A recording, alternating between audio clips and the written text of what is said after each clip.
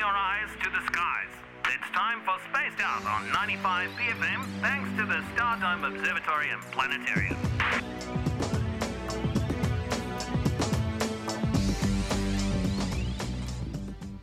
Josh from the Stardome, come in. Kia ora, how's it going? Now I'm just going to hit play on this because there's 32 seconds of powerful audio.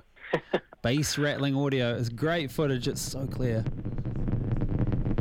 Starship second test flight. Oh, there it goes. Head to the Stardome YouTube to check out this video. Oh. It's so clear. Such a good camera.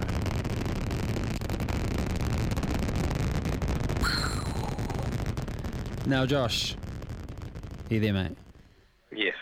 Okay, Starship successfully lifted off under power of all 33 Raptor engines on the Super Heavy booster and made it through stage separation. The booster experienced a rapid unscheduled disassembly shortly after stage separation. Tell us about this, mate. What's happened? Yeah, also known as an explosion. Yeah, rapid disassembly? Yeah, it's a fun term for it. Basically, exploded. Yeah. So they had the second flight of Starship for SpaceX, so that's that giant new rocket. This is the biggest rocket that we've ever made? Yes, yeah. This is the largest, tallest, most powerful rocket that's ever flown. It's more powerful than the Saturn V, used during the Apollo missions. Is it bigger? It's bigger, right? Yeah, it's about 10, maybe 12 meters taller, so it's a real mammoth of a rocket. And you can just tell from watching the video, it's an extremely powerful and lofty rocket. And it's second launch for them, and they've said thousands of improvements from that first launch, which was about 6 months ago. And they ticked off a lot more tests this time. The actual upper stage did make it into space. But yeah, I think they've really started to speed up on the progress of this rocket, which is a really good thing for NASA too. I feel pretty confident that hopefully the third launch will actually make it into space properly. How long before this one exploded? How many minutes? So the booster itself, that happened after it separated. So that basically did its job. The upper stage then separated about 2 minutes later. And then that stage went for about 8 minutes, and then just before it was meant to cut off its engines and get into space, it also experienced that same explosion. We're not exactly sure why, but it technically made it into space, and it did a lot better than the first launch. If you actually look at the first launch from 6 months ago, 4 of the engines didn't even turn on when it started. Whereas this one, all the engines are going. It actually performed really, really well, especially in such a short time span. SpaceX seems really confident, and they actually expect to potentially launch another one by Christmas, which is, massively fast turnaround for a rocket this size. If we just go back in time and we reflect on NASA when they were first doing what they were doing, shooting stuff into space, big unmanned rockets, which were also planned to be manned at some point. How many did they fire off into space that exploded? How many test missions were they? Did they have those? Oh, I mean, honestly, hundreds. I mean, you look at the early footage from the space age. When he starts inventing and sending rockets into space, they constantly exploded. Yeah. So, we didn't actually put people on rockets until one of the rockets, at least one or two of them, started to perform really reliably. And that's kind of, that's how technology progresses. Is you have to have these failures, which tells you what went wrong, how to improve on it, and then you just have this iterative design where you get better and better. So two's not too bad. 2 misfires is not too bad for where they've managed to get to with them. I'd say no. I mean, you've got to remember, this is the largest and probably one of the most technically advanced rockets that we've ever had. And to look at all the improvements just from that first flight, because that first flight was, the rocket barely got off the pad. It absolutely destroyed the ground below it. The engines weren't firing, whereas this one basically did all the things that it needed to. Without just actually getting into orbit. So I think, a few more launches, 3, maybe 4 more launches, they'll hopefully be sending a demo mission of this to the moon, because this is that rocket that NASA wants to use for Artemis to, get people onto the moon. So it's, even though SpaceX is a private company, it's quite closely tied to NASA and their progress with their missions too. So how many years away is this planned moon mission now? Wasn't that supposed to be 2025? Yeah, and I can guarantee it will not be 2025. It's probably at least 2026. So, that's 3 years away. So they have several years to actually launch fewer more of these rockets and, get them as safe as possible because, NASA absolutely will not be putting anyone on these rockets, let alone SpaceX, until they're extremely safe.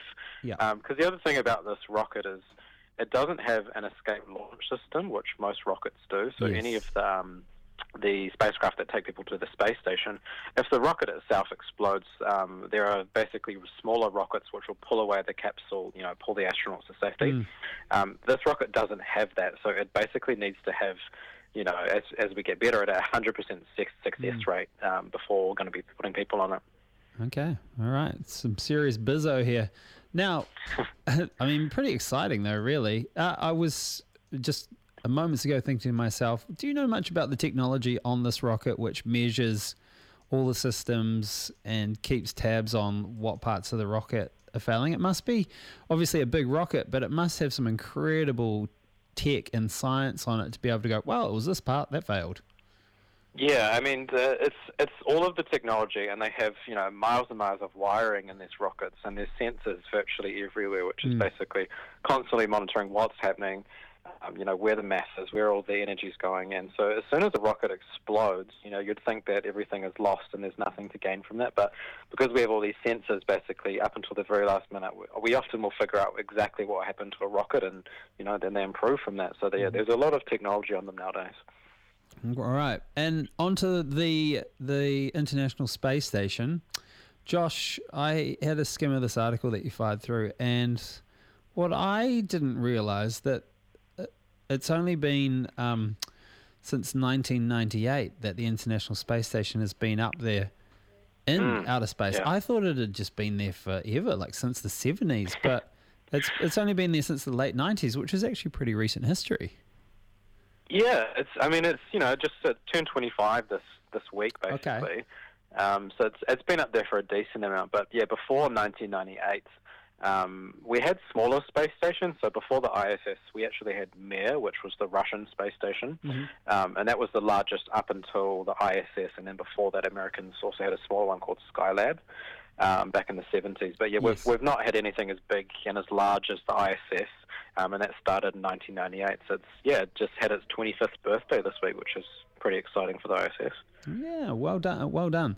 Now, but it is in that phase of its life where NASA is going to need to decommission it, and it's turning out to be a bit of a hot political issue because and expensive. Yeah, it's very, very expensive, unfortunately. But I mean, basically the way that the ISS was constructed is it's a collaboration between multiple countries, mostly the United States and Russia, and the way that the station was built was that basically. Both countries essentially rely on each other for different systems, and one of the systems that Russia has to provide is propulsion, so basically moving the space station in space. But obviously in the last few years, relations between those two countries has soured, and Russia themselves, they don't want to be putting too much more money into the space station, so that kind of leaves America a bit of a loss because they don't have propulsion systems on the space station. They rely on Russia for that.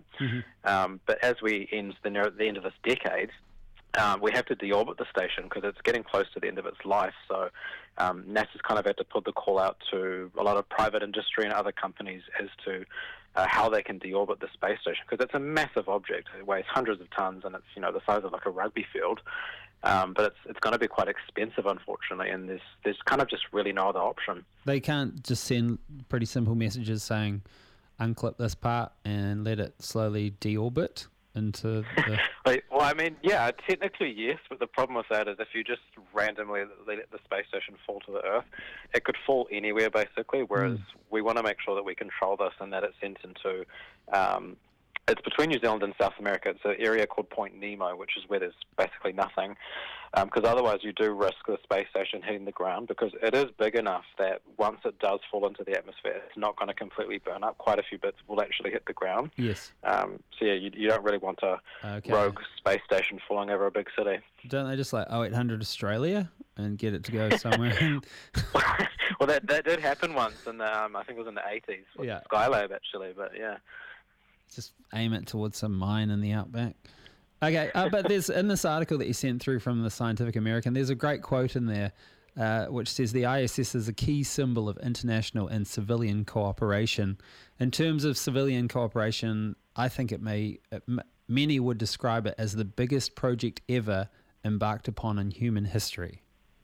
Would you agree with this?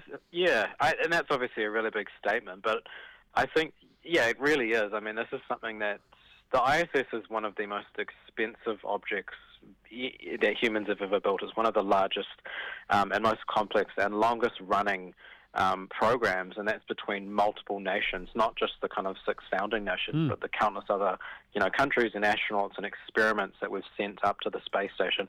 It really is kind of a global effort. And I think it's been a symbol of kind of, prosperity and working together in space, which has always been something which is behind a lot of space programs. But I think it may be one of the last kind of big projects like that. I think obviously the political climate is very different now.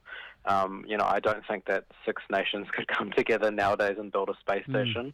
Yes. And I think a lot of that industry is now being put off to private industry. So companies like SpaceX, building their own stuff in space. But I think it's been a really iconic thing, and it'll be really sad to see the space station go once it eventually does.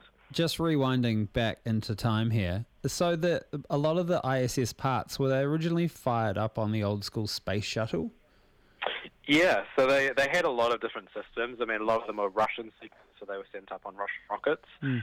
But most of the American modules and also the Japanese and European ones, they were designed for the space shuttle bay. So part of the space station, or majority of it actually, was taken up on space shuttle missions. So, the space shuttle, and you can argue that was an extremely expensive program, and it was, but that was also quite integral to actually building the space station. So, there's a lot of programs that went into it, and a lot of countries that relied on each other. Definitely pretty iconic as far as space travel goes. The old space shuttle.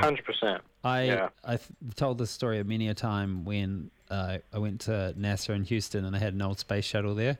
I got quite teary because it's when we do cooperate as a species and we're like, all right, we've got a cool thing, we want to try and do this. So there is something magic and special about people all actually teaming together in a common goal and trying to do something pretty rad and hopefully, positive for everyone on the whole. Yeah, and I think that's something that kind of underpins space exploration in general. And I kind of just hope that, more governments see that in the future as opposed to this kind of individual in it for yourself thing. Yes. Okay. Well, Josh, was there anything else on the ISS that really sings to you or speaks out as far as news stuff goes? I just look forward to kind of new space stations in the future, that we'll have other ones, we'll have maybe smaller ones, maybe more commercial ones, but I think that'll be quite cool to see in the future. It's just, we'll be sad once the iconic ISS is gone, even though we've got 7 years. Yeah, defo. Now, what's happening at the Stardome? I've seen a bit of press for the psychedelic feature, which is happening out there. Busy. Has it sold out? What was this thing? I think we spoke about last time we had a chat, but I've had our film reviewer came in last week and also covered it, and I saw some local publication talk about it. What is this crazy psychedelic experience that we need to come out to the Stardome and check out? Yeah, so it's really cool. It's called Zizzy. So this is kind of like it's almost like 3-dimensional planetarium art piece, which is by Jess Johnson and Simon Ward. It's this experience that's designed to be played on full dome cinemas. So we're going to be playing that in our planetarium for December. We've put on quite a few shows. We might actually have to add some extras just because we've had so many people wanting to get into it. Yeah. But it's super trippy and it's really, really cool. We've got a trailer on our Instagram if anyone wants to see it, but just imagine like that trailer but all around you in 3D. It's a really cool thing, and I definitely get in as soon as you can because it's selling pretty quick. Have you given it a crack? Do they do a early screening for the Stardome crew? Yeah, well we did last week because we actually got the file, so we went and sat down and had a look, and it's really bloody cool. So I definitely recommend if anyone's into that, definitely come and see it. Sorry, ZZ XXYY. Zizzy, yeah. Zizzy. Okay. And what else? What else is happening at Stardome? We've also got our sci-fis. We've got Gravity, which is tomorrow, which is another one of my favourite films. And we've only got a few more tickets left on that. So if anyone wants to come watch Gravity on the big screen, you can book into that too. All right. Sounds good to me, Josh. Hey, thank you so much for chatting. We'll look forward to speaking with you in a fortnight's time, mate. Cool. Speak to you then. Bye. Ka kite.